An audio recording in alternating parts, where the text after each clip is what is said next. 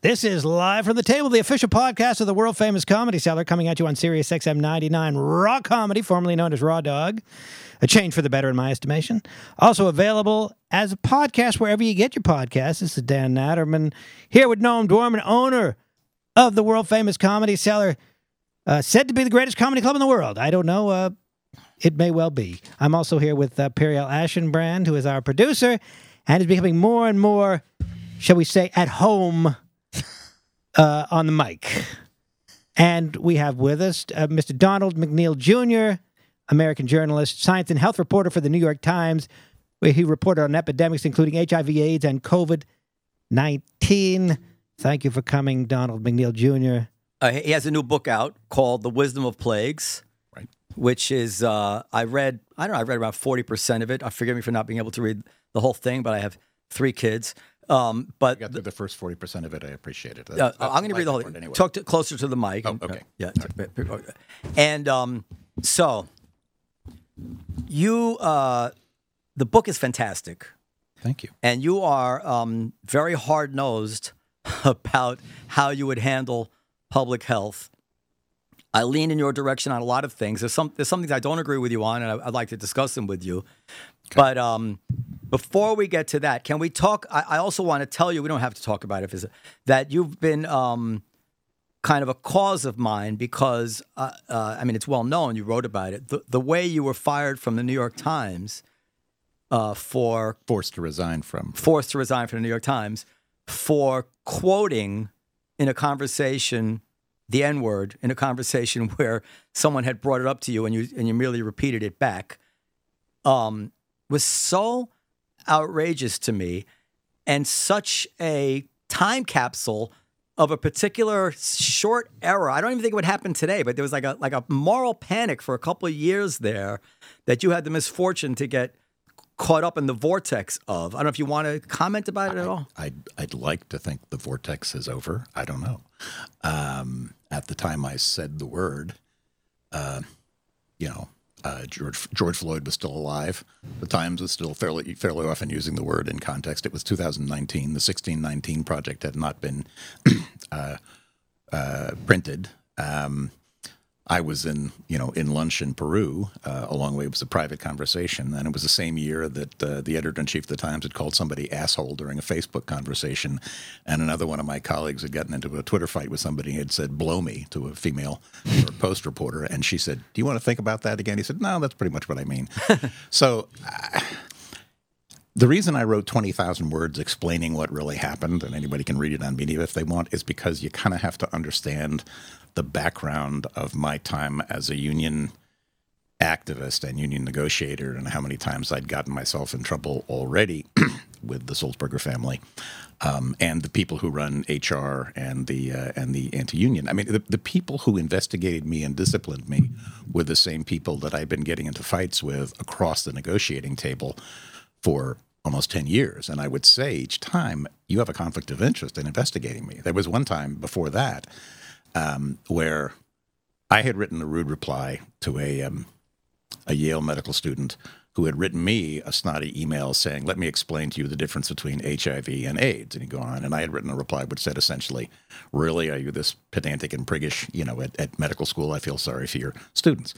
Now, I didn't call him an asshole. I didn't, say anything. But he wrote a letter to Arthur Sulzberger and saying that he thought I was beneath human contempt and he didn't want an apology and then I ought to be, and he made fun of my degree, which was in rhetoric. And I was asked if I wanted to apologize, and he said he didn't want to apologize. So I said no. And I was called in for an investigation. And the guy who was in charge of the investigation, who was somebody I was fighting with over the negotiating table, told the president of the union, "I'm going to fire him," before the investigation began. And that's kind of the way things worked in human resources inside the New York Times. I hope they've gotten better about that. I hope some of this panic that's happened has made them grow up a little, but we'll see. It hasn't been a big scandal for at least a couple of years now. To me, the separation of intent from how we react to things is just madness. I mean, it was effing crazy talk. I said the word to say, did she say the word? Yeah. Did she call that other? Did she call somebody else a N, or was she like quoting a rap song or a book title or something, and the answer was. She was Jewish. Her friend was black, and they were 12 years old, and they were sitting around joshing each other on video. Well, if you're going to call me a cheap, Jew or whatever she called her, then I'm going to call you a lazy this, and they were fooling around. And I was asked, did I think she ought to be suspended for that? And my reaction, I said, first I wanted to find out exactly what was said, and then, okay, yes, it was an insult, but this was between two 12-year-olds who were friends. I mean, had somebody sort of talked to her and said, we don't talk like that, we don't use this kind of language, and for God's sake, don't do it on video. But look, she'd been suspended for it 2 years later at her school. And I said, I think that's out of line. I thought that's ridiculous. We're similar in age. When we were, until very recently, it was perfectly okay to quote the word as reporting it or reporting it back. I have many black employees. There was many times if somebody used the word, a customer used the word or something like that, I would say the word in the conversation and nobody even blinked an eye. Randy Newman used the word in songs. John Lennon used the word in songs. William F. Buckley would use the word in debates. I mean, it was not. Yes. If you do a restricted Google search for the word, you'll find multiple uses of it in Rolling Stone magazine. And in the New York Times. And in the New York Times. I mean, in the New York Times, we didn't talk baby talk in those days. You wouldn't say the N-word for another word that you meant. The same way when I wrote articles about AIDS, I didn't say the P word for penis or the V word for vagina. I just used the words. The New York Times was run by grown-ups, and we understood the difference between intent and insult. Between reference and insult. Run by grown-ups is something that interests me, and I've thought about it for many years now. I think I heard you somewhere say that when you started out, your bosses had been in World War II, had been in the Korean War. They were hard-scrabbled people who understood the world. They were not fragile. Or they'd been foreign correspondents. Or been foreign correspondents. I always picture like Jimmy Breslin as emblematic of the kind of a certain generation of journalists. These were tough, worldly people. There were a lot of guys like that. More of them were Jewish rather than Irish, where Breslin was, but that was the main difference. Yeah, it was a lot of tough older guys. And it was a newsroom where it was incredibly fun. There was a lot of teasing. There was a lot of joshing. There weren't any actual fistfights, but there was a lot of belly bumping and yelling and stuff like that. But now I see journalists, and I think there's a picture of the new editor of the Times, and he's laid out on his Persian carpet, and he's got this like brandy or something. He's very effete, and it just seems like I didn't see that picture. I'll find a picture. Okay. It really seems like the grandchildren who've never have soft hands, who really they're the current editor of the New York Times actually is quite a tough guy and a very good foreign correspondent. Is he? Yes, I mean. He was a very good foreign correspondent. I don't know him really personally, but if you mean the guy who's editor-in-chief now, I don't know what he did in that picture, but he's actually a guy whose judgment in general I trust. But in general, Panic, I think, was above that level. The bosses, they come from a different sensibility. They come from a much more privileged, they've experienced much less of the world, and the things that they get offended at are things that the people who came before them would just not get offended at these types of things. I mean, the current publisher's grandfather was a Marine. He dropped out of school to join the Marines during World War II, and he was a Marine in Korea. And the whole notion of having to police the personalities of your employees was just kind of foreign to the times. It was kind of understood that journalists are fairly rough and tumble people. I remember being told, because you've been rude, you violated the core principles of the Times. And I thought, wait a minute, I thought the core principles of the Times was to give the news without fear or favor, regardless of, party, sector, anybody involved, not to be the most polite person I could possibly be. Journalists are pugnacious people. You knew I didn't go to finishing school when you hired me. Yeah. Is the current usage at the Times for that word in an article, if you were quoting something, just the letter N and... No, it would depend on context. I mean, the word is still used. Not context again. It absolutely, regardless of intent. Intent matters a great deal, and it has been used by both black writers and white writers inside the New York Times. Usually, but I mean, it's not going to get just dropped in without anybody saying anything. It's definitely going to go up to the news desk, and somebody's going to clear it. But as has always been the case, when you do something controversial, say something controversial, it's checked with the news desk. If you swore in the New York Times, it used to. If you published a picture of a dead body in the New York Times, it used to never happen. Now, if something happens, I took pictures of dead, chopped up gorillas when I was working on AIDS and bushmeat, and those didn't run in the Times because they looked too human, I was told. And then, starting with the Iraq War, we started publishing, dead children with bullet wounds in them and stuff. So standards change at the Times over the years, but there is a sort of way of checking on things, and then what happened in my case was panic, because they knew what had happened in Peru in 2019. I'm trying to find that picture for you. And they knew that, and they didn't want to admit that what had happened in 2019 is they had looked into everything, and then they'd essentially given me a slap on the wrist. They'd put a letter in my file saying, you used bad judgment about using the word, particularly in front of high school students, and I didn't disagree with that. And from now on, you're not going to go any more of these student trips. And I thought, okay, that's fair. Don't throw me into that briar patch, Briar Fox. And that was it. But they wanted to say to the public when the article came out in the Daily Beast, well, we punished him. But they didn't want to say what it was because they didn't want to admit that it was a slap on the wrist. And then they said, don't worry, we're going to punish him as soon as we finish the investigation. This is the picture I'm referring to. Oh, you know what? Never, ever, ever let anybody buzz you. Russell Baker wrote a very funny article back in the era saying People magazine got me to sit on the roof in a wash tub. Oh. And it you ends up making it look silly. I'm sure he regrets having. Can you imagine? I mean, look, and even the coffee cup is obviously staged, and this is what is that? Very good foreign correspondent for years in China. And I think other places, that's an unfortunate, I could be totally unfair. Really bad choice. This picture. We are on an audio show. Can you say what that is? It's a picture. I'll do it. Okay, so let's talk about the book. Okay. The Wisdom of Plagues is the name of the book. You believe that we lost how many more people in COVID than we could have? Should have. Who should die in a plague? I think had we had better leadership, had we done about as well as Germany or Canada, which are fairly close peers to us, did, we would have lost in the neighborhood of 650,000 people instead of 1.1 million people. So that other 550,000 is kind of like the people who didn't have to die, in my estimation. And I did this through, there are a number of different studies, but none of them looked at the same period of time. I did just a simple comparison. What was the, deaths per million from COVID in this country versus what were the deaths per million in Canada and Germany. Germany got hit a little earlier than we did, had a little less warning, a little less time to prepare. Canada got hit a little later than we did. They're both roughly the equivalent of us in education levels and similar in age, obesity, things like that, healthcare and access to vaccines. The difference was leadership. Now, they were told to take it seriously. You also use excess mortality, right? You have some studies in your book for excess mortality. Well, overall excess mortality, by the time I wrote the book, it hadn't been tabulated. It was estimated to be about 1.7 million. So that's 1.1 million COVID deaths, 1.7 million total excess deaths at the time.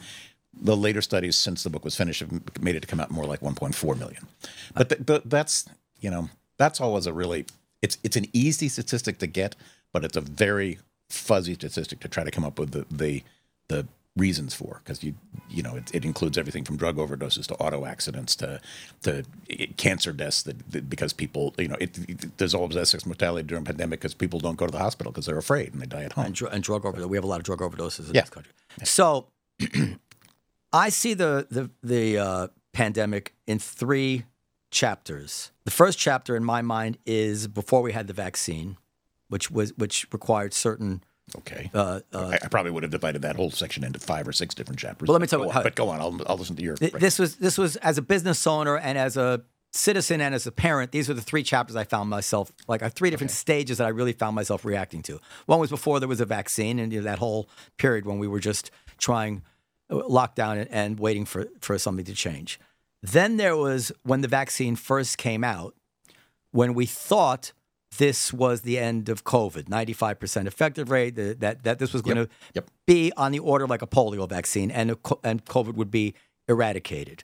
And at that point, I was very, very pro mandate, and I was the first business, I think, to require every customer to be vaccinated, even when it wasn't legal, because at that time, if everybody was vaccinated, that meant there was no COVID in the place. And then kids come in. It meant that people wouldn't die of it. It's the difference. No, if It was a misnomer to think that COVID would completely disappear. The same way flu shots don't make flu completely disappear. What it means is if you've had the shot, you're extremely unlikely to die of it. You may still get the disease, but and that's where we are now. well, they were still talking at that time about herd immunity. Fauci was talking about herd immunity. Herd immunity exists, but there's many ways to get to it. But One of the ways, we got herd immunity to Black Death eventually back in the 1300s. but not with the flu. There's no herd immunity to the flu. Yeah, there is. It's the flu virus changes so much, and there's 4 different flu viruses. Well, so that's different ones come each year. So you do have immunity to the virus that came through last year, or eventually there was herd immunity to the 1918 flu because everybody had it. What you don't have is this idea that it's permanent and it disappears. Right. But so that brings me to that's kind of the third chapter was when we realized, the vaccine isn't really indicative of the fact that somebody doesn't have COVID. In fact, everybody I know who had COVID had it after they had the vaccine. Me included. So Twice.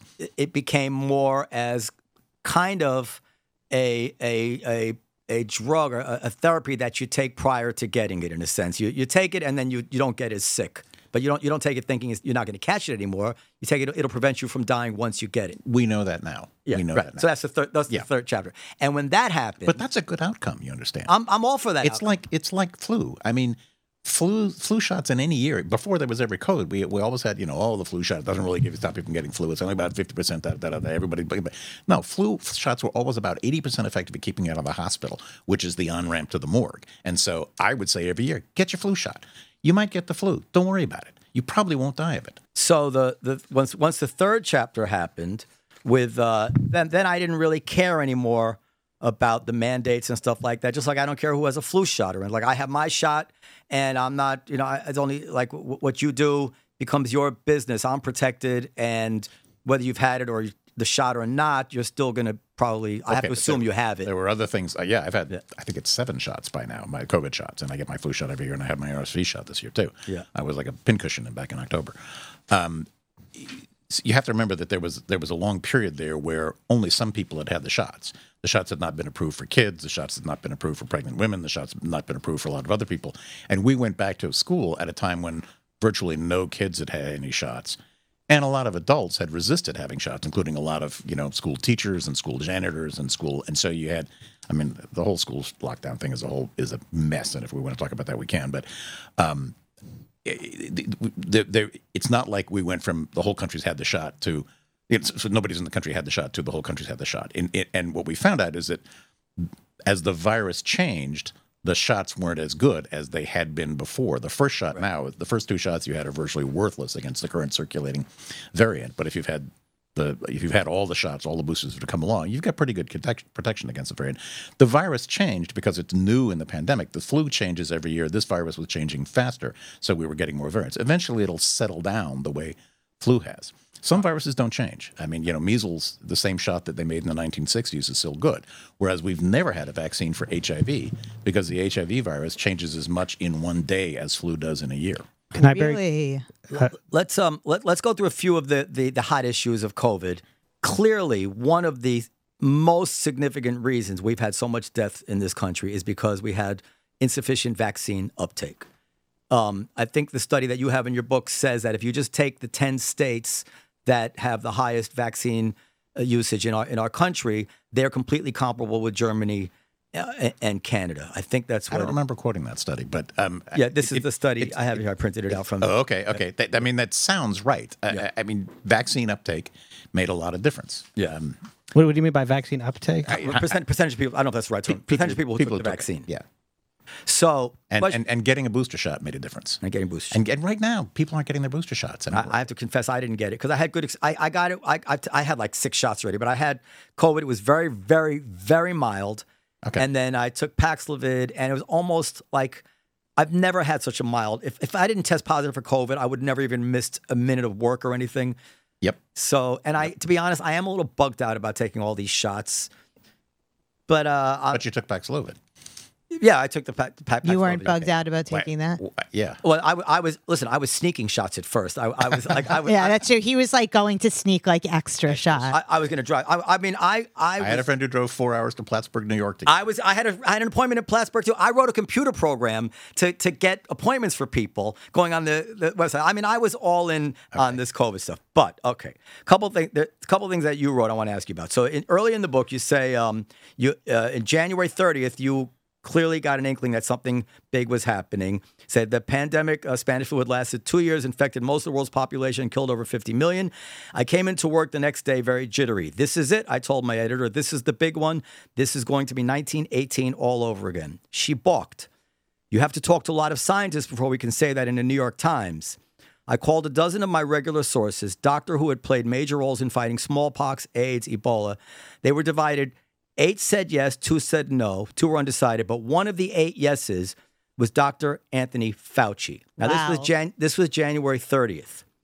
Now, explain to me why in February, he already told you this is the big one. He was still going on television saying that the risk was minuscule, because I'm not a Fauci hater, but this is, I think a lot of these things enter into why that part of the country became so skeptical of things. Why did he do that? He was actually, I caught him on his cell phone as he was on his way into the White House to talk about this pandemic. You have to understand, the pandemic was then in China, not here. And the question he was asked when people were saying, Dr. Fauci, they say this is no worse than the flu. Is it true? Is it really not worse than the flu? He said, right now, your risk from the flu is greater. But don't worry, but don't be reassured. We think this is coming. Unless we can stop it. No, he said I might be wrong. No, but it could change. Listen, Dr. Fauci, coronavirus, of course, has been in the news so much. People are worried. Should they be worried? Are they worried unnecessarily? And what should they be doing? No, I don't think people should be frightened. I mean, the risk right now, today, currently, is really relatively low for the American public. But that could change because what's going on outside of the United States, particularly obviously in China and in other countries in which there are travel-related cases, that this could evolve, and I think it would be unrealistic to deny that. This could evolve into a global pandemic, which would then have significant implications for us. So although we don't want people to be worried now, I think we need to realize that this could change. So right now, don't worry about it. Be more concerned about influenza. I watched so many interviews with Fauci, and I have heard his words distorted so many times. It's always like, oh, Fauci says masks don't work. Fauci says, the flu is more dangerous.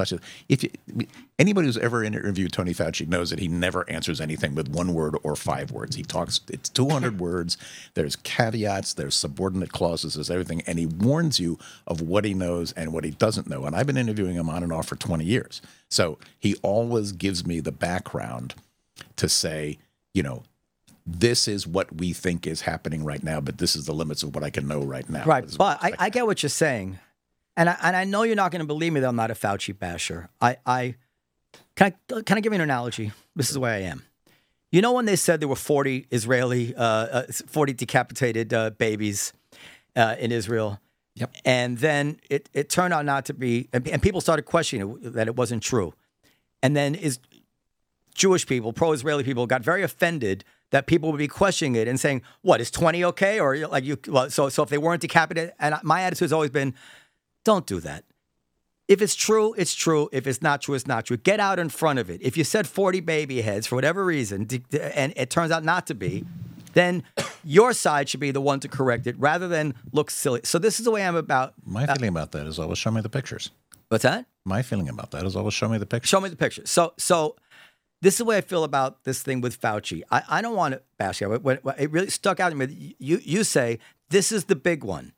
And Fauci was one of the people who was a yes to this is the big one. And then I really searched, not to distort. Now, by the big one, I meant this is I don't necessarily mean that this is going to kill as many people as died in 1918. I knew that wasn't going to happen because in 1918, we didn't have bottled oxygen. We didn't have antibiotics for secondary infections. We didn't have, what we had was prayer and chicken soup in 1918, and that wasn't very effective. Had all we had this time was prayer and chicken soup, this would have been worse than 1918. But I knew we were going to be able to make a vaccine eventually, and I knew we had oxygen and things like that. So the question was, what I meant by this is the big one is like, I thought some years before, I thought H5N1, the avian flu, was going to be the big one.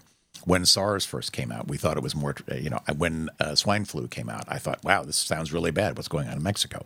Each time it turned out not to be the big one. It turned out to be either not as transmissible or not as lethal as we thought. But this time, the minute I heard the figure 10,000 cases, 200 dead, and that had sprung up from 2 weeks before, 500 cases, no dead, I thought, holy shit, that's what happened in 1918. Fast-moving virus, 2% lethality. 2% doesn't sound like much, but if it infects everybody in the world, that's a lot of millions of dead. All right, but it seems to me he didn't share with the country the urgency that he shared with you. Similarly, I quoted him. I went on, they put me in the paper. Now, be it said, they put it on page 12. They didn't put it on page 1. I listened to like 4 Fauci interviews, and everybody says the risk is very small now, minuscule. He always said it could change. But there was nothing, if I heard those interviews, it would have been a shock to me to know that he had told you, yes, write it. You're on to something. He doesn't tell me what to write. Yeah. But he said, I am very worried. I am on my way into the White House right now to talk about this. Right. And we both knew that this was something that was happening in China. And that was a question. But we were also in the middle of a bad flu season. In fact, one of the reasons I didn't react to this in the beginning was I was so busy covering the bad flu season that year. It wasn't as bad as 2017, 2018, but it was shaping up to be a bad flu season, which can mean 50,000 dead in this country.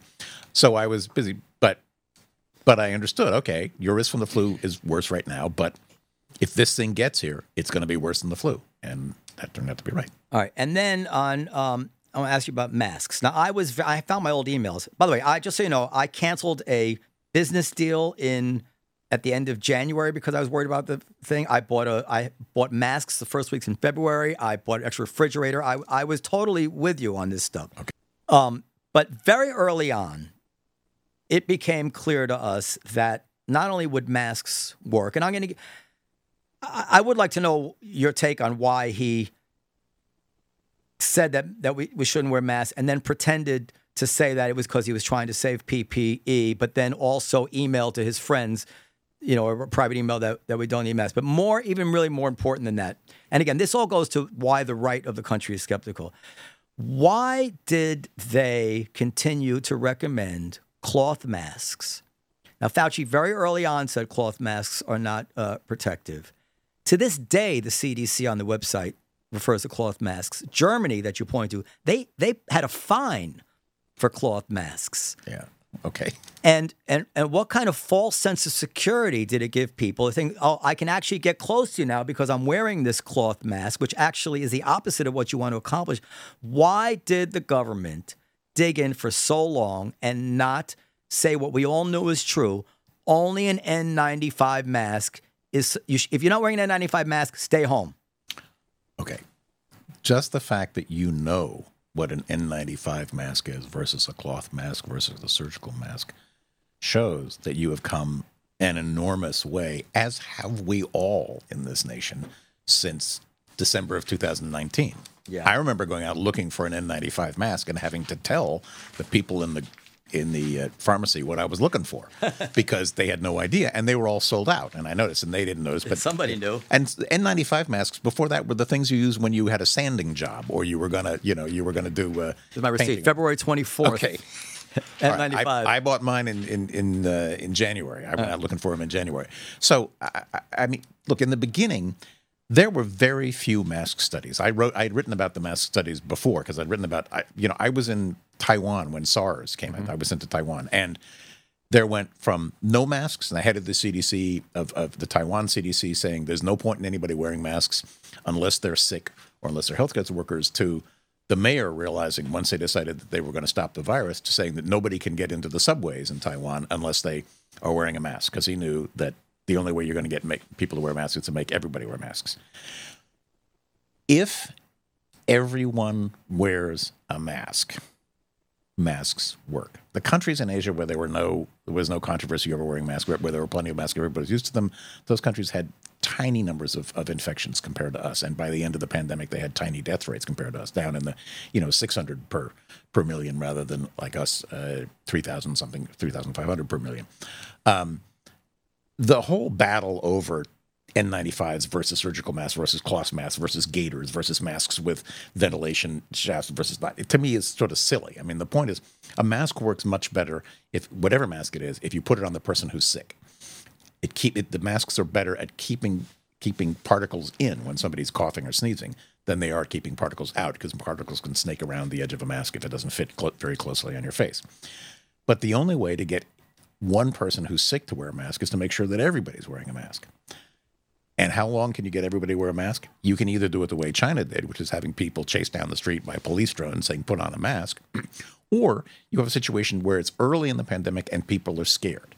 So now Fauci and the others were opposed to masks because there was very little mask science in the beginning. There were like no studies. They were done at McMaster University. They were done on flu and SARS. They were very small. Why did the doctors wear them?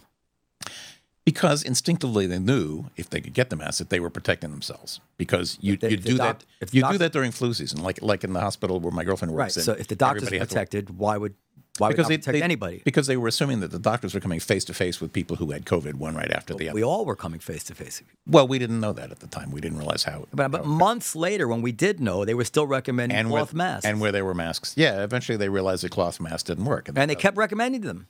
Well, eventually they stopped. No, I wrote some of those stories. Years later. It wasn't years. I mean, there's a lot of stuff. There's a lot of stuff that's taken as faith now. People say, "Oh, Fauci was against masks in the beginning." And stuff. If you actually go back and look at, I was screaming about it on this podcast. There was a limit to what was known at the time, and right, Peril? As the knowledge changed, not just Fauci, but all the other people who were on TV all the time: Bill Schaffner, Peter Hotez, Paul Offit, Peter Gottlieb, all the others. They changed their guidance, and they tried to adjust their guidance as the science changed. And I did too. I changed what I wore, depending on what I learned. In the beginning, I had, figured out how to take a T-shirt and wrap it around my face.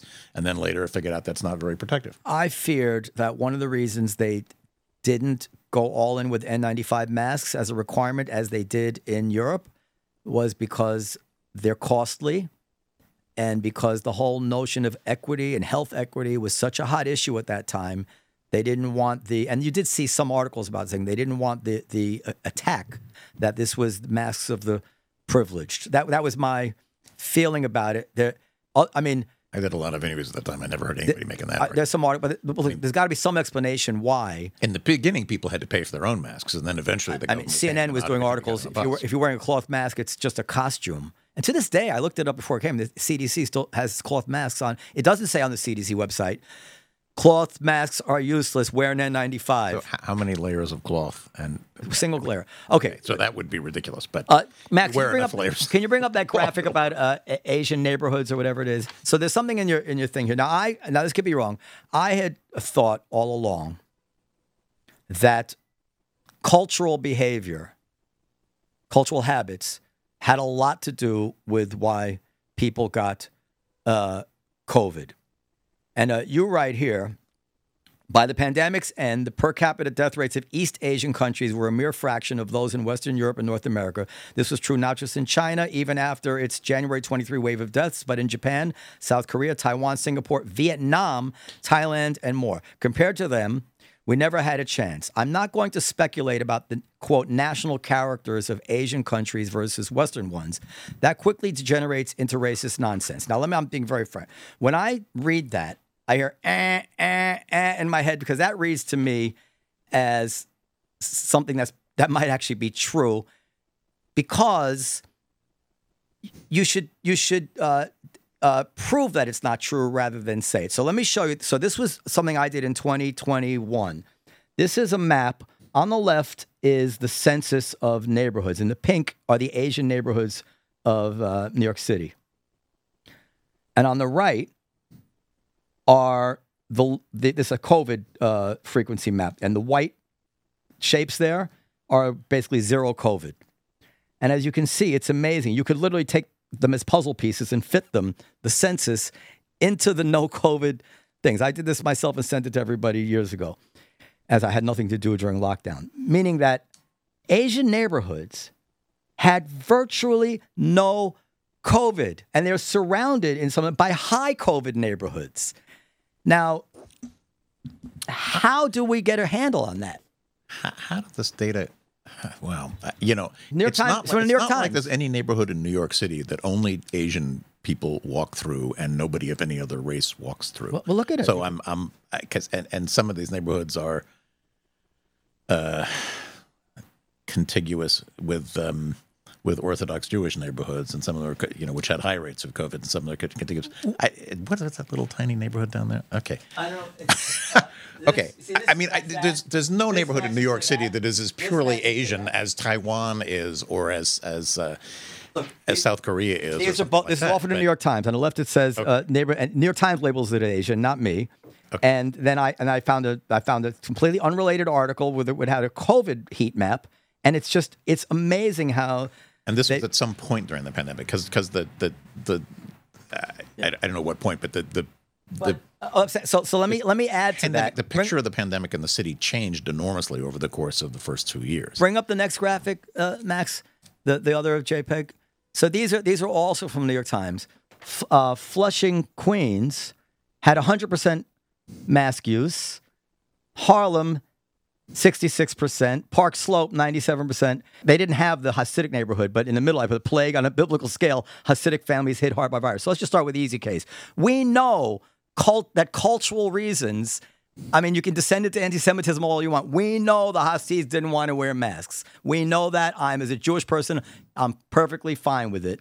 Well, it was also because there was a gigantic spread of COVID during the Purim celebrations very on in the pandemic. But they don't wear masks. We know that. No, but this is even before masks were a thing. Right. What you had was an explosion of, first of all, some of the first cases in this country that we knew about in New York were in a synagogue up in Westchester County. But the big explosion in New York City was initially inside the Hasidic neighborhoods because everybody got together for Purim right at the very height, right All at the the time more we were reason talking for them about to wear canceling the St. masks. Patrick's Day parade and whether or not we were going to cancel Comic-Con. And, Right. and you remember that time of year. But you'd think they That's would mask. Purim. That's when I would mask up. You see the There was headline no there masks. from the Times. Nobody was wearing masks then. We're talking about March. 15% of virus tests are positive, and few wear masks in one Orthodox suburb. This is all from the New York Times. Right. That was in the second wave. Yeah. Right. So and many people said we're not going to wear masks. Many people in the Hasidic neighborhood said we're not going to wear masks now because we've all had it. And then let me add one other thing from the book, because I'm convinced that in some way cultural attitudes matter. So you said this is racist nonsense, but then later on you say vis-a-vis tuberculosis in Vietnam, you say Vietnam did not rely on enthusiasm or on lotteries. Its government is used to giving orders, and its people are used to taking them. Well, which to me was your actually admitting that, yeah, they're used. This was part of the story. They're used to taking them, and I believe about my Asian brothers and sisters, both because they had experience in some way with these diseases, and because, as you say, they're used to following rules. Well, okay. Cuba and Puerto Rico have roughly similar ethnic populations, but wouldn't you say there's a different attitude about taking orders from the government between Puerto Rico and Cuba? I don't know about Cuba, but I don't know. I mean, I literally don't know. You kind of have to follow orders on some things in Cuba. And certainly when you we have also know HIV, you did. We also know that the cultural attitudes of the Trump supporters. Yes. Oh, absolutely. We'll talk about them, but we won't talk about Asians. I don't like to separate it by race because I find that I don't want to separate it by race either. I separate it by what makes sense. Every country I ever work in, there's a wide range of opinions and a wide range of attitude about government and things like that. But in countries where the government has a lot of control, and particularly in Asia, what you had there was masks were never controversial. Mm-hmm. Masks have been the norm during flu season. It was. I remember the first time I saw a non-Asian person wearing a mask on the New York City subways, and it struck me as so unusual that I took a picture of the guy, because for several months before that, I had occasionally seen people wearing masks on the subways because it was flu season. And this is the first time I'd ever seen somebody who was clearly so worried about this new virus that they weren't Asian, but they were wearing a mask anyway. But that's because masks have been the norm in Asia ever since SARS. SARS hit Asia much harder than it did any other part of the world. It's touched Toronto a little bit, but other than that, it didn't spread anywhere. And so it became the norm to wear masks, particularly during respiratory virus season. And also, for air pollution and things like that. So it's not controversial to have worn a mask for any time in the last 10 years. Are they wearing masks during flu season? Because what you said, to prevent sick people from giving it to others, or to prevent themselves from getting? Both. If everybody masks up, there's a lot less. It's just the norm that if you wear a mask, you're better protected. And you're also, it's polite if you have a cold in much of Asia. If you have a slight cold and you're going to the office, you're considered rude if you're not wearing a mask. If you're coughing and sneezing and you're in the office, you better be wearing a mask. Otherwise, you're considered to be rude to your fellows. Given, and this I don't even know about, but given what I think are the way different populations behave and handle these situations, and America, is very disjointed and has no central leadership. Sweden, in the end, I sent you the article because it was so crazy. Sweden, and you're actually the study that you cite also has very similar data, had the lowest excess death rate. And Sweden, actually, your chart here has Sweden right below New Zealand. This is from your study, for study in your book. And the one I sent you today from Reason Magazine, I think, had Sweden at the lowest. No, that's completely wrong. Okay, Sweden. This is an article of faith among the anti-lockdown, anti-maskers. I don't want to say conservatives or Trumpers or anything, but Sweden had a very high death rate compared to other Nordic countries in the beginning of the pandemic. Yes, it did. Because they didn't have lockdowns. And the main reason they had a high death rate is for the same reason Belgium did. The virus got into the nursing homes and it had killed large numbers of people. And the king said we've done it wrong. The guy who was in charge, the state's chief epidemiologist, said we did it wrong. And his predecessor all said we did it wrong. And I sent you guys those articles earlier today saying, they realized. And then things normalized. And ultimately, by the time the pandemic was over, their death rates from COVID were quite a bit higher than any other Nordic countries, a little higher than Germany's, but otherwise kind of within the same ballpark as Western Europe. They were around the death rate of France and Spain and a few other countries. They're in the range of what you said that we ought to be. But they didn't follow any of the. They are any of the suggestions. They're not as high as we are. You have to understand that the lockdowns in the beginning were just one part of the whole equation. I mean, lockdowns in and of themselves didn't stop the virus, and the reason lockdowns were effective in Asia is because they not only locked it down, they had to lock down China because they had a raging epidemic on there, and they had to cut down the death rates in the hospitals. But the lockdowns in China only lasted until April. Their lockdowns were incredibly short, much shorter than ours were, because they did them effectively. They opened up those cities once they had no more COVID cases at all in that county for 2 weeks. We never had less than 30,000 cases a day because we always had lockdown light, these garden party kind of lockdowns. Our lockdowns weren't even as tough as Italy's were. People drove all over the place. People I know went on, OkCupid dates and stuff, even supposedly during lockdown. People moved to their vacation houses and stuff. The virus kept spreading all through our supposed lockdowns. So our lockdowns were a joke. They were economically crippling, but as far as stopping a virus is concerned, they were a joke. What happened in Sweden is they had a really bad initial burst of cases. They realized they'd done it wrong, and then they adjusted, and they started doing more social distancing, and then they had pretty high vaccine acceptance rates. And the vaccine acceptance rates made a big difference to the deaths once you get through the whole pandemic. So, because I sort of misspoke. This data actually starts June of 2021. I'm sorry, June 27th of 2021. So this data starts. June of 2021 is like 6 months after the vaccines had already coming out. Yeah. So, but that changed the death rates enormously by then. So this would get the huge difference in this final chapter or the second two chapters that I talk about in our performance and the rest of the world performance is vaccine uptake. And that's the major factor. Question is, why were people so hesitant about the vaccine? And I spent the whole last 2 days reading about it. And so let me because they were being told it was going to give them swollen testicles, or it was going to magnetize them, or it was going to make. I could use the swollen testicle. Okay, it was going to make Bill Gates possible to track you everywhere you want. The president, and his wife went off and got vaccinated as soon as they could in January of 2021, but they didn't admit it. He not only didn't get vaccinated on television like everybody else did, he hid the fact, and then he blurted it out in March or April at. CPAC, he kept the big Conservative Political Action Committee convention. And then, of course, later, when he endorsed boosters, he got booed by his own fans. So this is a part of your book. That's the one thing in your book that actually bothered me more than anything was that I thought that's such a bum rap on Trump, and That he didn't admit he got vaccinated? yeah. Well, let me. So, right prior to the election, Trump was talking in the debates about we're going to have a vaccine any day. He was fact checked as, if not lying, as exaggerating and probably not correct. And now we're weeks away from a vaccine. We're doing therapeutics already. Fewer people are dying when they get sick. Far fewer people are dying. We've done a great job. The only thing I haven't done a good job, and that's because of the fake news.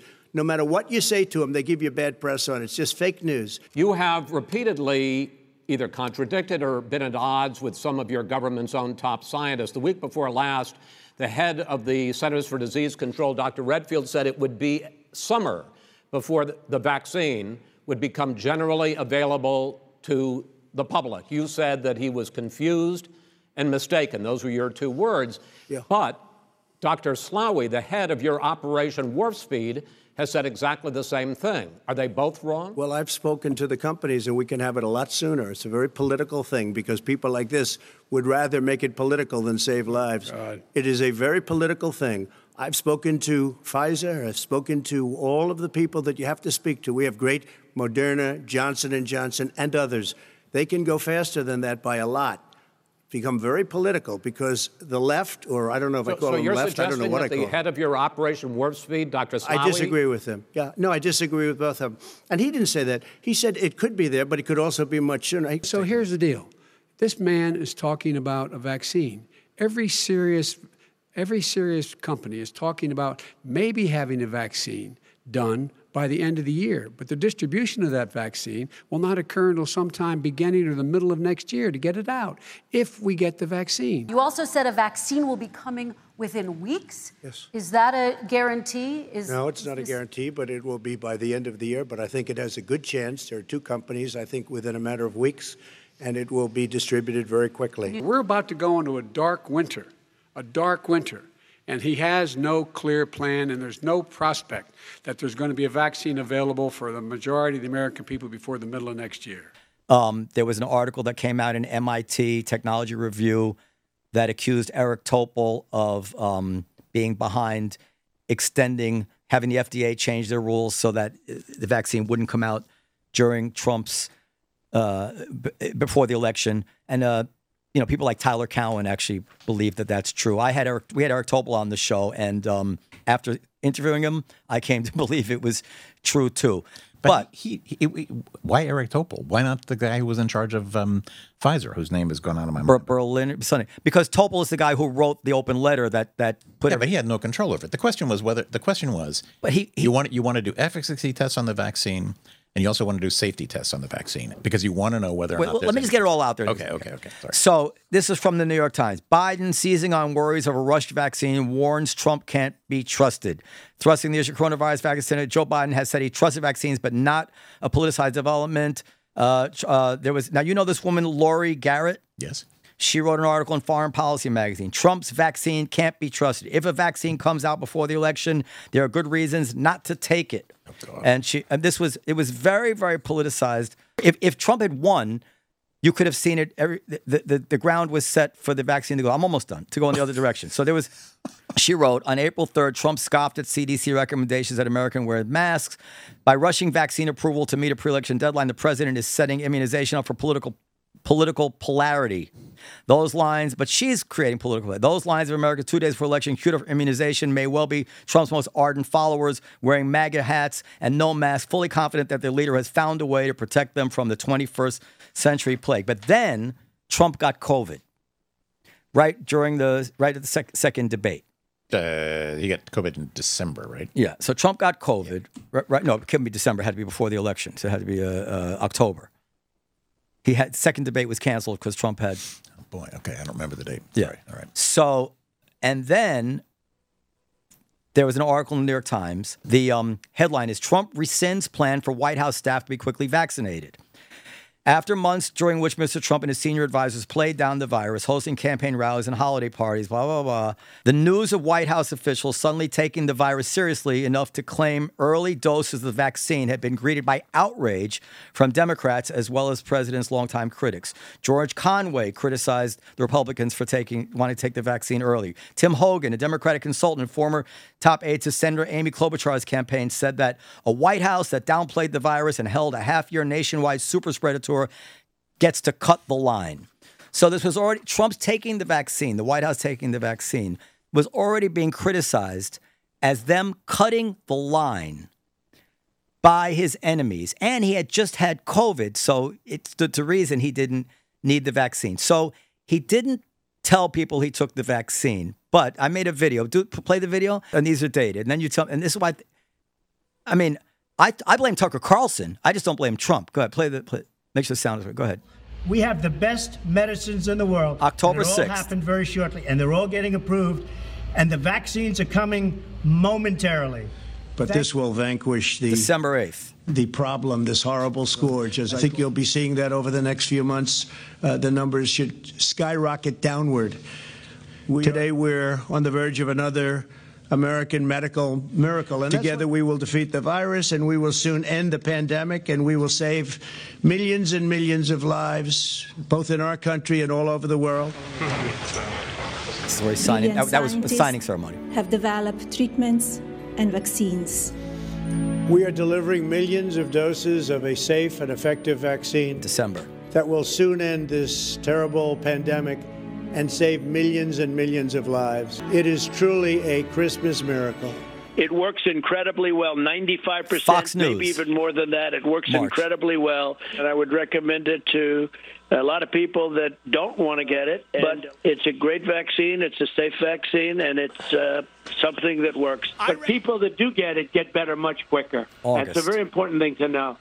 They don't get nearly as sick, and they get better. Lindsey Graham's an example. He said, if I didn't have this vaccine, I would have died. And you know what? I believe totally in your freedoms. I do. You got to do what you have to do. But I recommend take the vaccines. I did it. It's good. Take the vaccines. But you got your freedoms. But I happen to take the vaccine. I think I saved many, I don't think, I know, I saved millions and millions of lives throughout the world. We could have had another Spanish flu. We could have had, in 1917, close to 100 million people died, they say. But it was really bad. And now other countries are using our vaccines and, tremendous. They're tremendously successful. You're playing right into their hands when you sort of like, oh, the vaccine. If you don't want to take it, you shouldn't be forced to take it. No mandates, but take credit because we saved tens of millions of lives. Take credit. Don't let them take that away from you. Okay, so the president made news. Do you agree with that? Ooh, they hate him for it. Both the president and I are vaxxed, and did you get the booster? Yes. I got it too. He thought about lying. Okay, so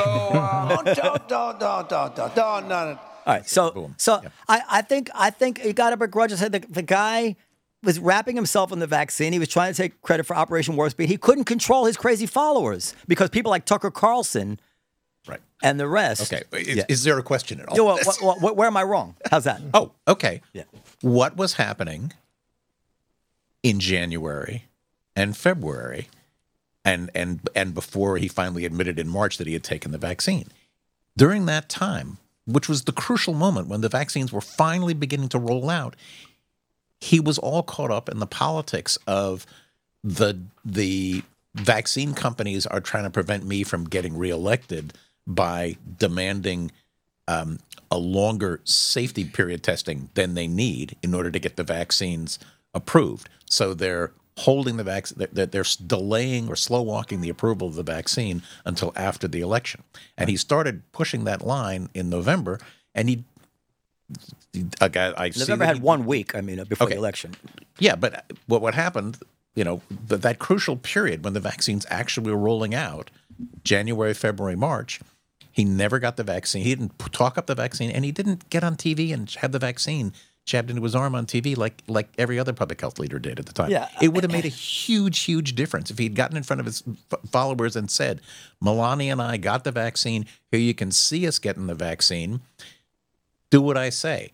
it'll save your lives. And he didn't. He just backed off for about 3 months. And it was only after, is it CPAC? I'm sorry, I can't remember that conference. CPAC, yeah. Yeah, that somebody asked him, and he finally said, yeah, I got it back in January. And then there was this kind of, well, wait a minute, why didn't you tell us? See, funny thing is, I don't remember that. I mean, I understand what you're saying. Of course, I wish he had gotten it on television, but I am mindful of the fact that in the New York Times, there was articles about Democrats blasting Republicans for getting in front of the line. Look, I mean, they get obsessed with the politics of all this stuff. I'm not interested in the politics of this stuff as much as I am in the science. But I don't know if you were aware of the crazy stuff being said on Tucker Carlson, Dr. Malone, Brett Weinstein. These I'm sorry, despicable people. Who was that other guy we had on the show? Alex Berenson, former colleague. But these people have tremendous influence, and my theory is that, and these were his biggest fans too. I mean, it was Sean Hannity, Tucker Carlson. I don't know if I include Sean Hannity in that or not. I know he's a huge. I don't know if he was anti-vax or not. But Tucker Carlson was out there every night with half-assed bullshit data about the vaccines. I mean, that would spook me, and then I would go look into it and something. And then again, Dr. Malone. I mean, it was one after another.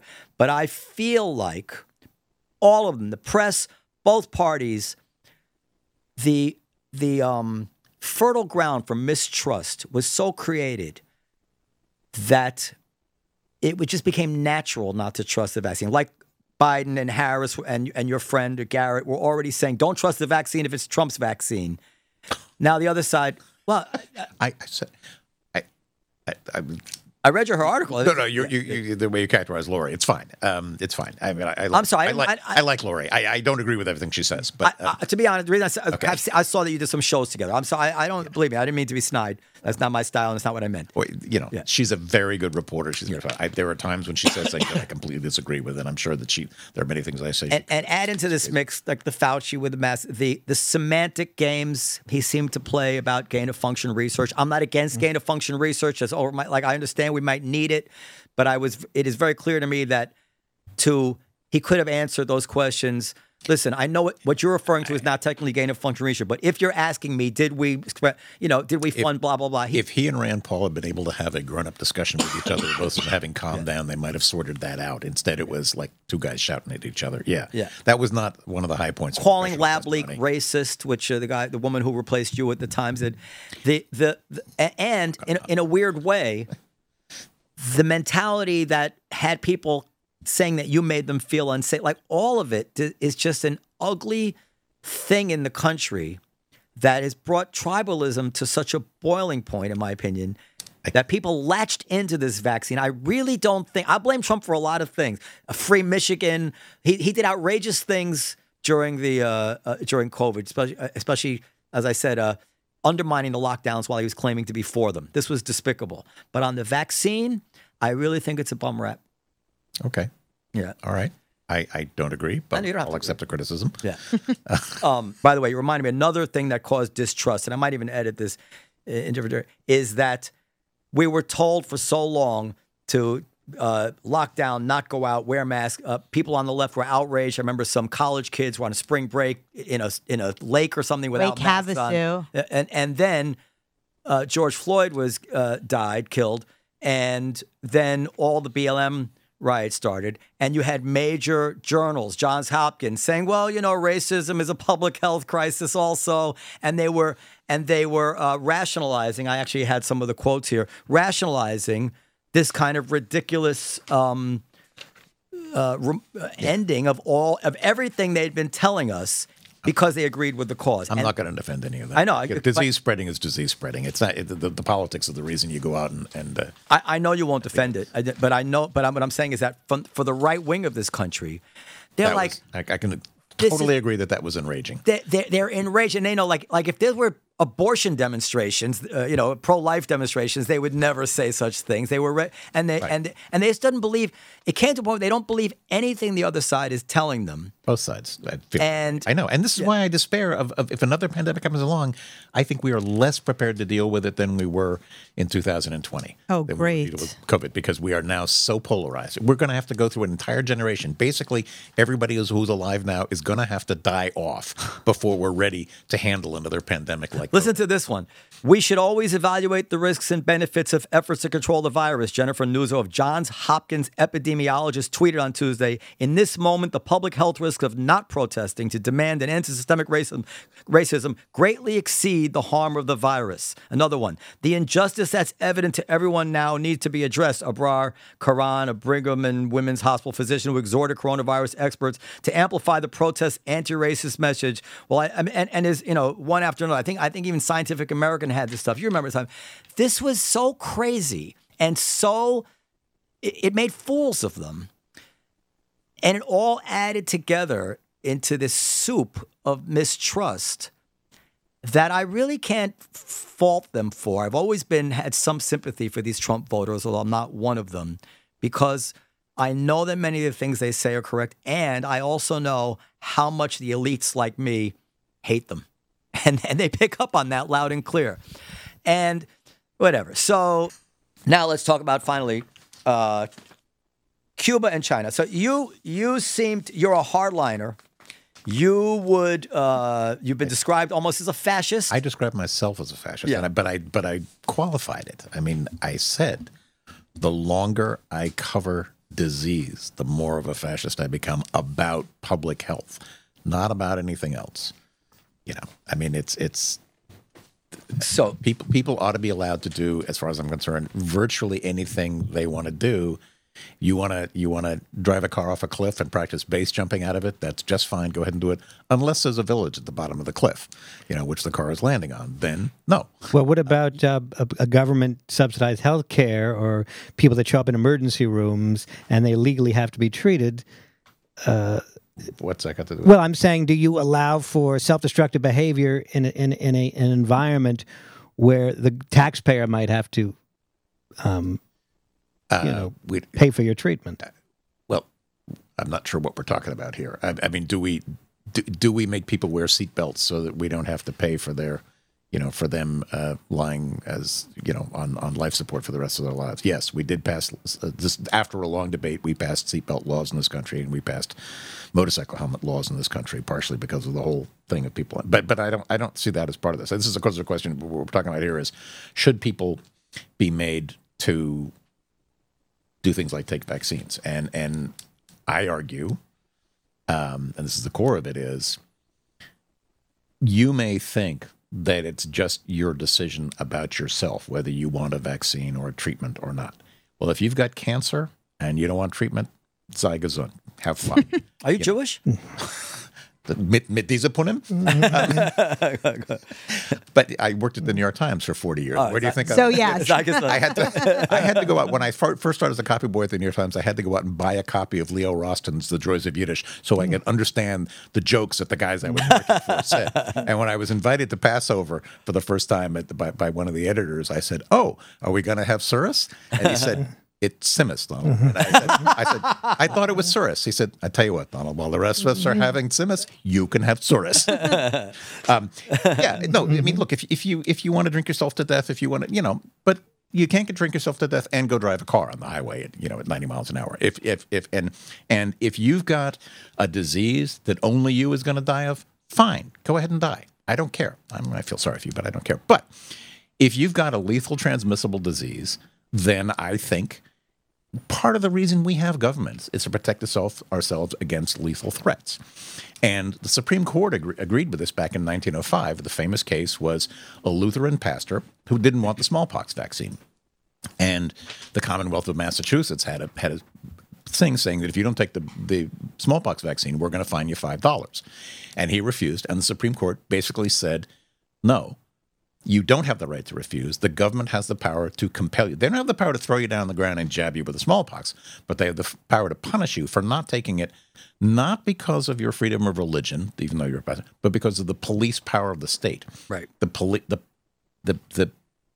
state has the right if you are doing something dangerous. The same way you have a perfect right to own a gun, but if you walk down the street shooting people with that gun, the police have an absolute right to take that gun away from you. And lethal diseases are like that. And this is what my arguing is. We have to do what we can to minimize the number of deaths from disease. And if you are upset about it and your nose has been out of shape and you think you want to do your own research and you don't want anybody telling you what to do, too bad. if we can prevent you from killing a bunch of other people, I am not happy that 600,000 gay men died of AIDS. Because we did nothing about it. I am not happy that 1.1 million Americans died of COVID. I think we could have had a death rate that was practically half that if we had been tougher. Two things. I don't think we ever will. I don't think anything I say in the book is going to ever be passed by Congress. I think this country is far more polarized. Three things. Okay. All right. First of all, I agree with you about the vaccine mandates, although I no longer agree because, as I said, the vaccine no longer stops the spread of the disease. It's more like the flu shot, and nobody requires a flu shot. But it keeps people from dying. But that's up to them. Well, no, that's not because you're spreading it. It's but they're spreading it if they take the vaccine. Remember, there wasn't a day when suddenly everybody in the country was vaccinated. It was a more than a year-long period. No. Yeah. So if everybody if everybody in the country was vaccinated now, wouldn't matter. It wouldn't matter. I mean, nobody would die. But some people die anyway. The disease but the disease would still be endemic. But the second thing, I forgot this in our previous conversation. Another thing that led to skepticism was that the vaccine was approved emergency use. The FDA didn't give it final approval, I think, until the following August.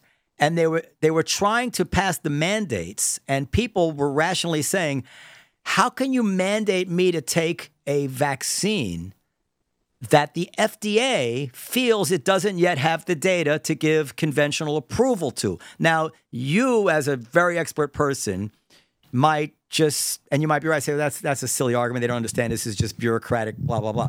But it led, I'm aware of right-wing arguments and stuff. This led to tremendous skepticism, and this was an argument I had no answer to. It's like, yeah, if they're going to make it require you to take the vaccine, the FDA can't say they're not ready to approve it. All vaccines go through a multi-step process of approval. I mean, phase 1, phase 2, phase 3 is when you actually put it out into a large number of people. You know what I'm referring to, right? Yeah. No, I do. And they called it emergency use because, if they'd had a chance to give it to 10,000 people and then wait a year, and see what happened to see if, or 100,000 people to see if there were any very, very rare side effects, they would have done that, but they couldn't. They had a pandemic going on. But, sir, this is really interesting, and that's why I think we got to give the other side more credit. And believe me, I'm not on the other side. This is a unique disease in that it has 20,000 times difference between the highest risk population and the lowest risk population, something like that. So I think that's actually the number. There are a lot of younger people who say, why would I take a vaccine to protect me from a disease that I have literally no chance of dying from when the FDA's policies are, we need to wait a full 8 months or a year before we're ready to actually rubber stamp. It's an emergency. And emergency use makes perfect sense for people who are high risk. But I'm not high risk, and I prefer to wait. I'm going to wait until the full time passes. Yeah, but I don't want, not just about me, but I don't want to risk my life. People have one excuse after another for saying, I don't want to do this. I don't want this. I believe these are rational arguments. But you have a grandmother.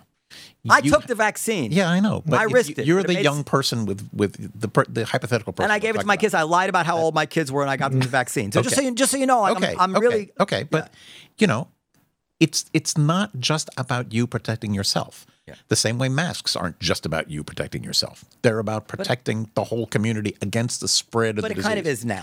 Well, I know. Now this disease is unimportant. Now this disease is like another flu.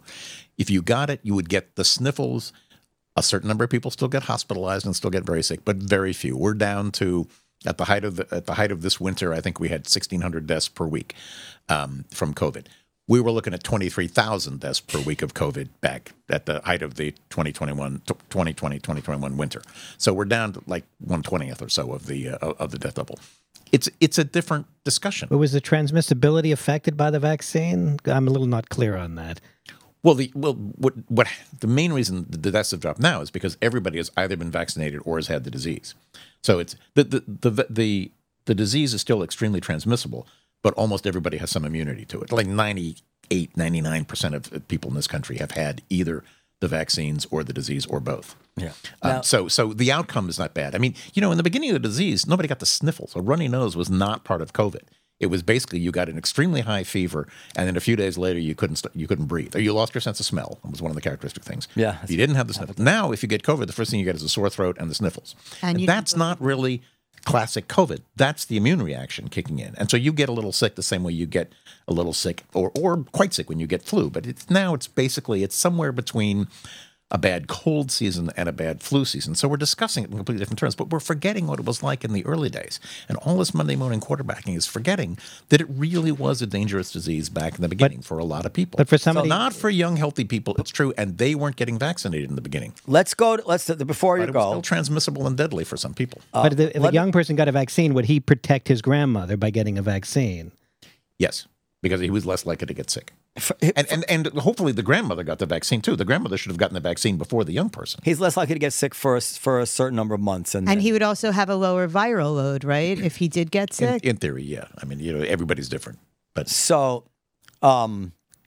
this is you write about AIDS in Cuba, and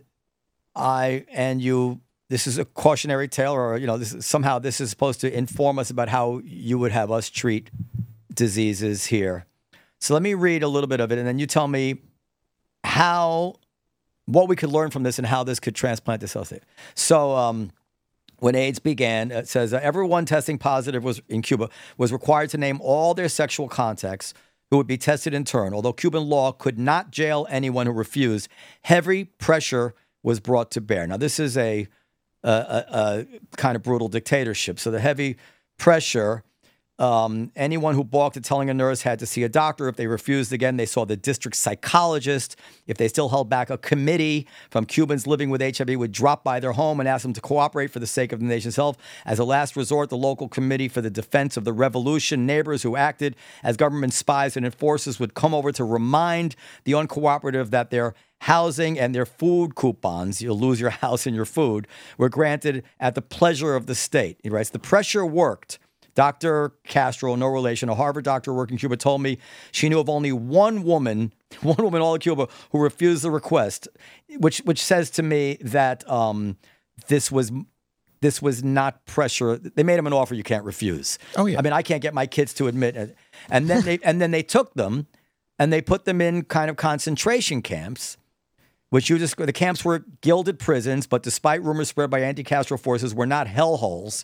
The nicer one had bungalows.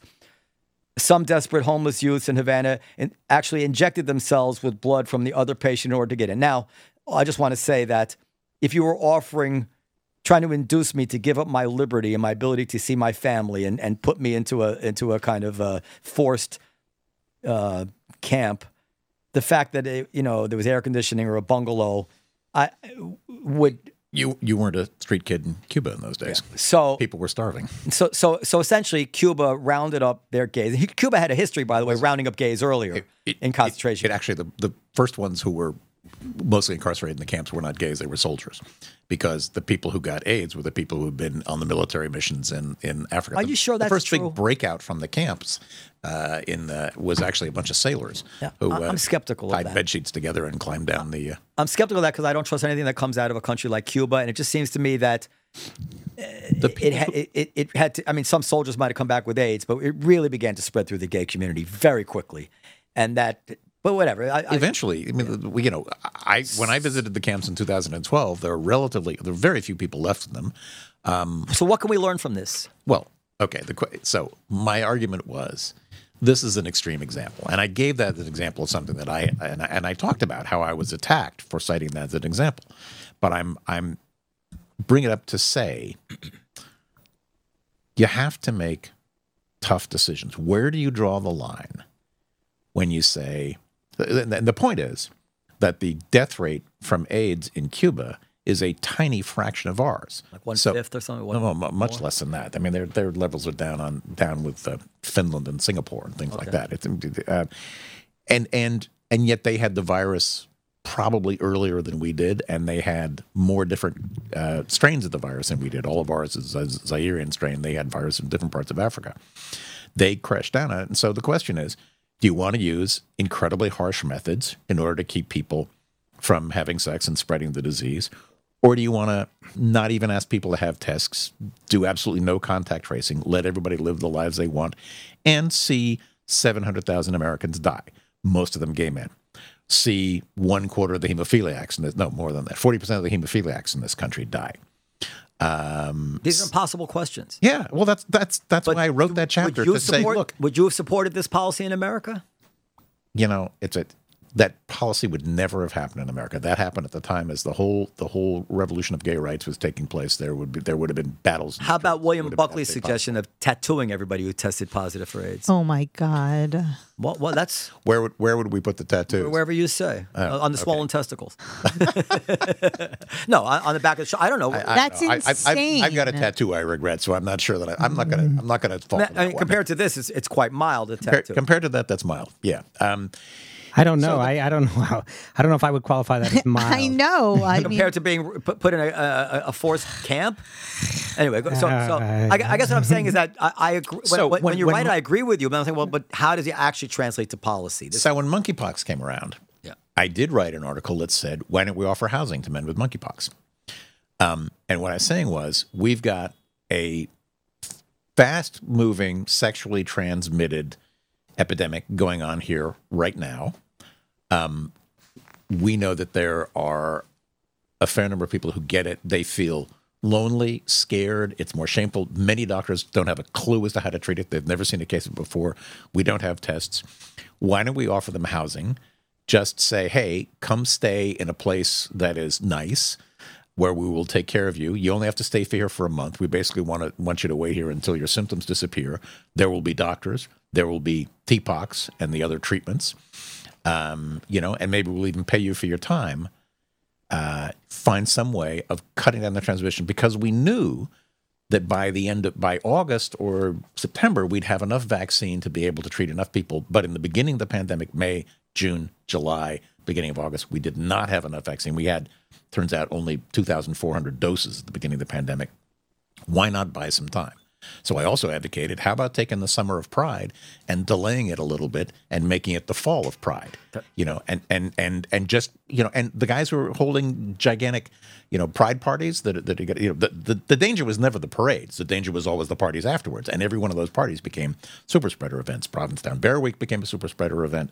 The Electrolux Pride Party in San Francisco became a super spreader event. All these things happened. I was saying, look, just delay it for 3 or 4 months. There will be vaccines, and there will probably be a test that you could give somebody at the door to find out whether or not they infected, and then you could slow down the effects of the vaccine. So would I have, if anybody had accepted that idea, would they have offered housing to men who had monkeypox? Just come in and live for a month. We'll take care of you, and you won't spread it to anybody else.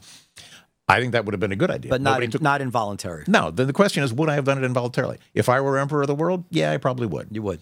Yeah. By the way, because I think now, almost nobody died of monkeypox, but people were plenty miserable, and some of them have permanent scarring. I think that's a good thing to try to prevent. And if it had been a more lethal disease than it was, or if the somewhat more lethal version that's circulating in the DRC right now happens to transmit the way this one did, we might want to think about that. Yeah, because that'll save lives, and that's my argument. I'm not hating on you, and of course that's part of the thing with COVID again, is that because it was not uniformly lethal, people reacted to it differently. All right. So that's basically everything I wanted to cover. You wouldn't lock up people against the will. But this is the final question. He said he would if he were. Well, if he could get away with it, but it's not. If I could get away with it, and I thought it would save enough lives, yeah, I would lock people up. Now we have something like 100,000 fentanyl overdoses in this country a year. Fentanyl is not transmissible, right? But it might be, it's 100,000 deaths, and it might be responsive to harsh police measures. You mean we might do something like a war on drugs? I'm shocked. At the border. At the border. Which border?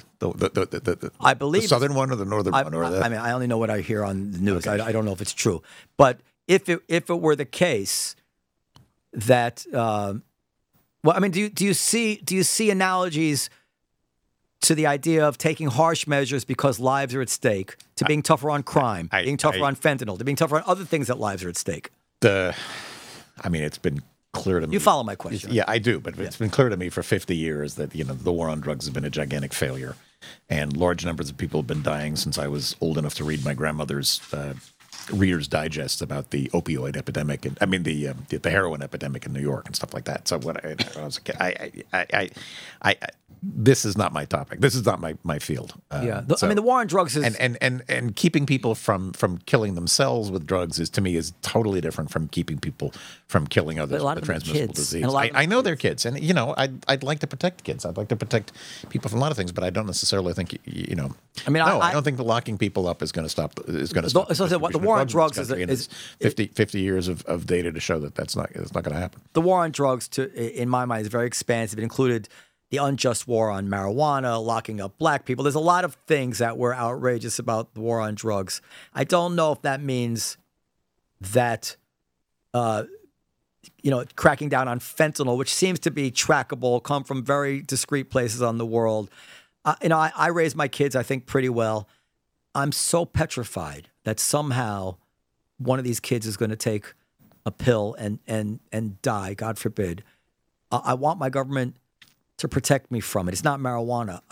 I don't know what they can do, but I don't want them to give up just by saying, well, the war on drugs didn't work, so we're gonna let it rip.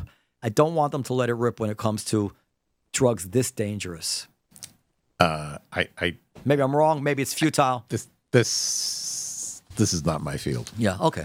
I just have a question. I've seen the war on drugs my entire life, and it hasn't worked. And I they're all terrifying dangerous. Yeah. So. I just have a question. I don't know if this is exactly what you were asking, but I also got like 400 vaccines and didn't leave the house for like a year and a half.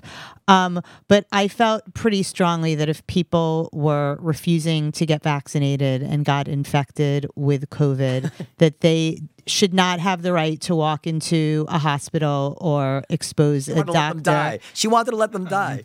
I have some very close friends who are doctors who have little kids and were, I really felt like if you have an option to get vaccinated and to not have put a doctor's life at risk, that if you chose not to do that, why should these people then put their lives at risk to what I had brought up. to treat you?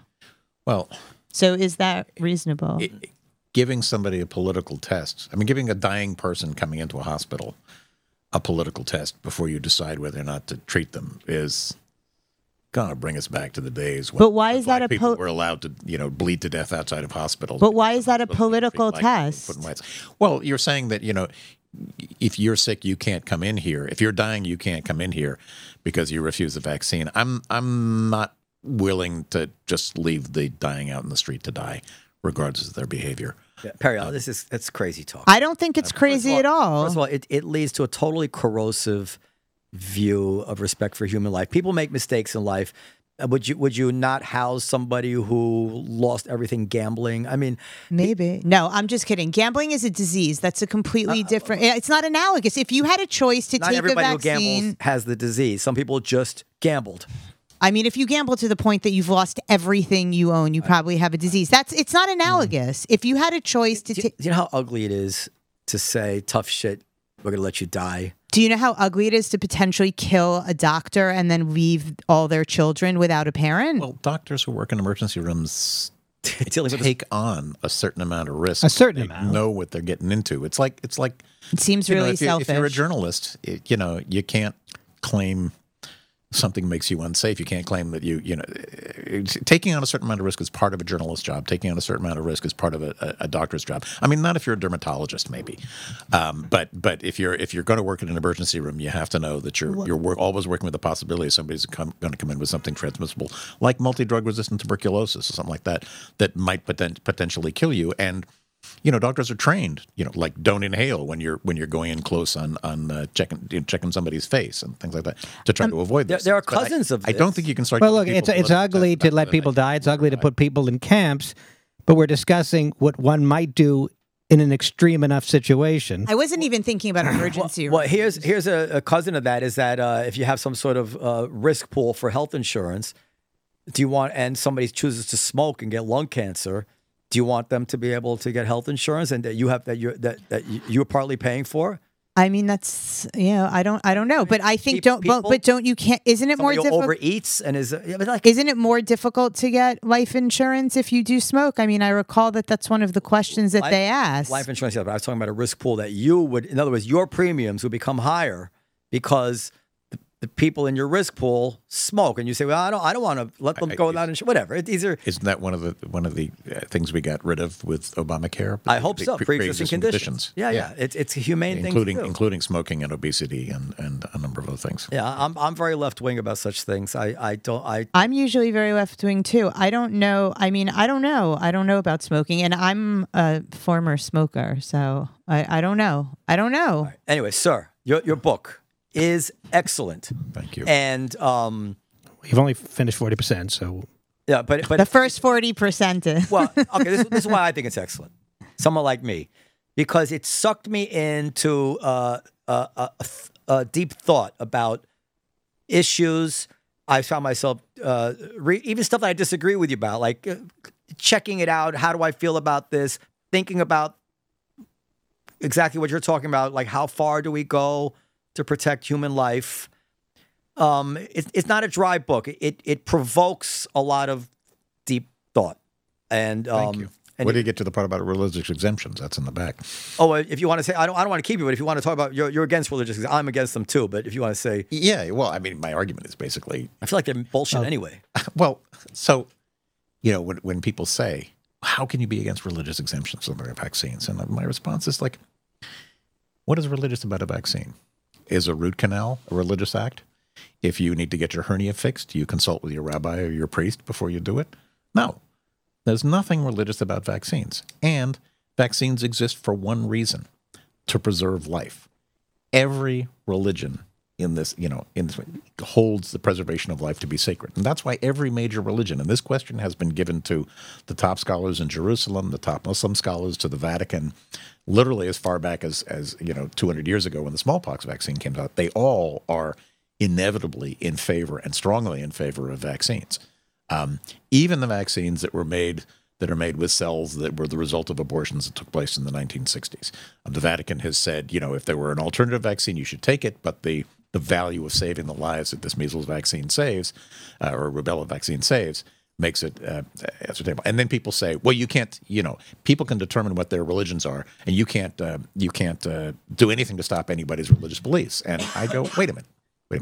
Every religion in this world was founded at one time, was a practice of human sacrifice.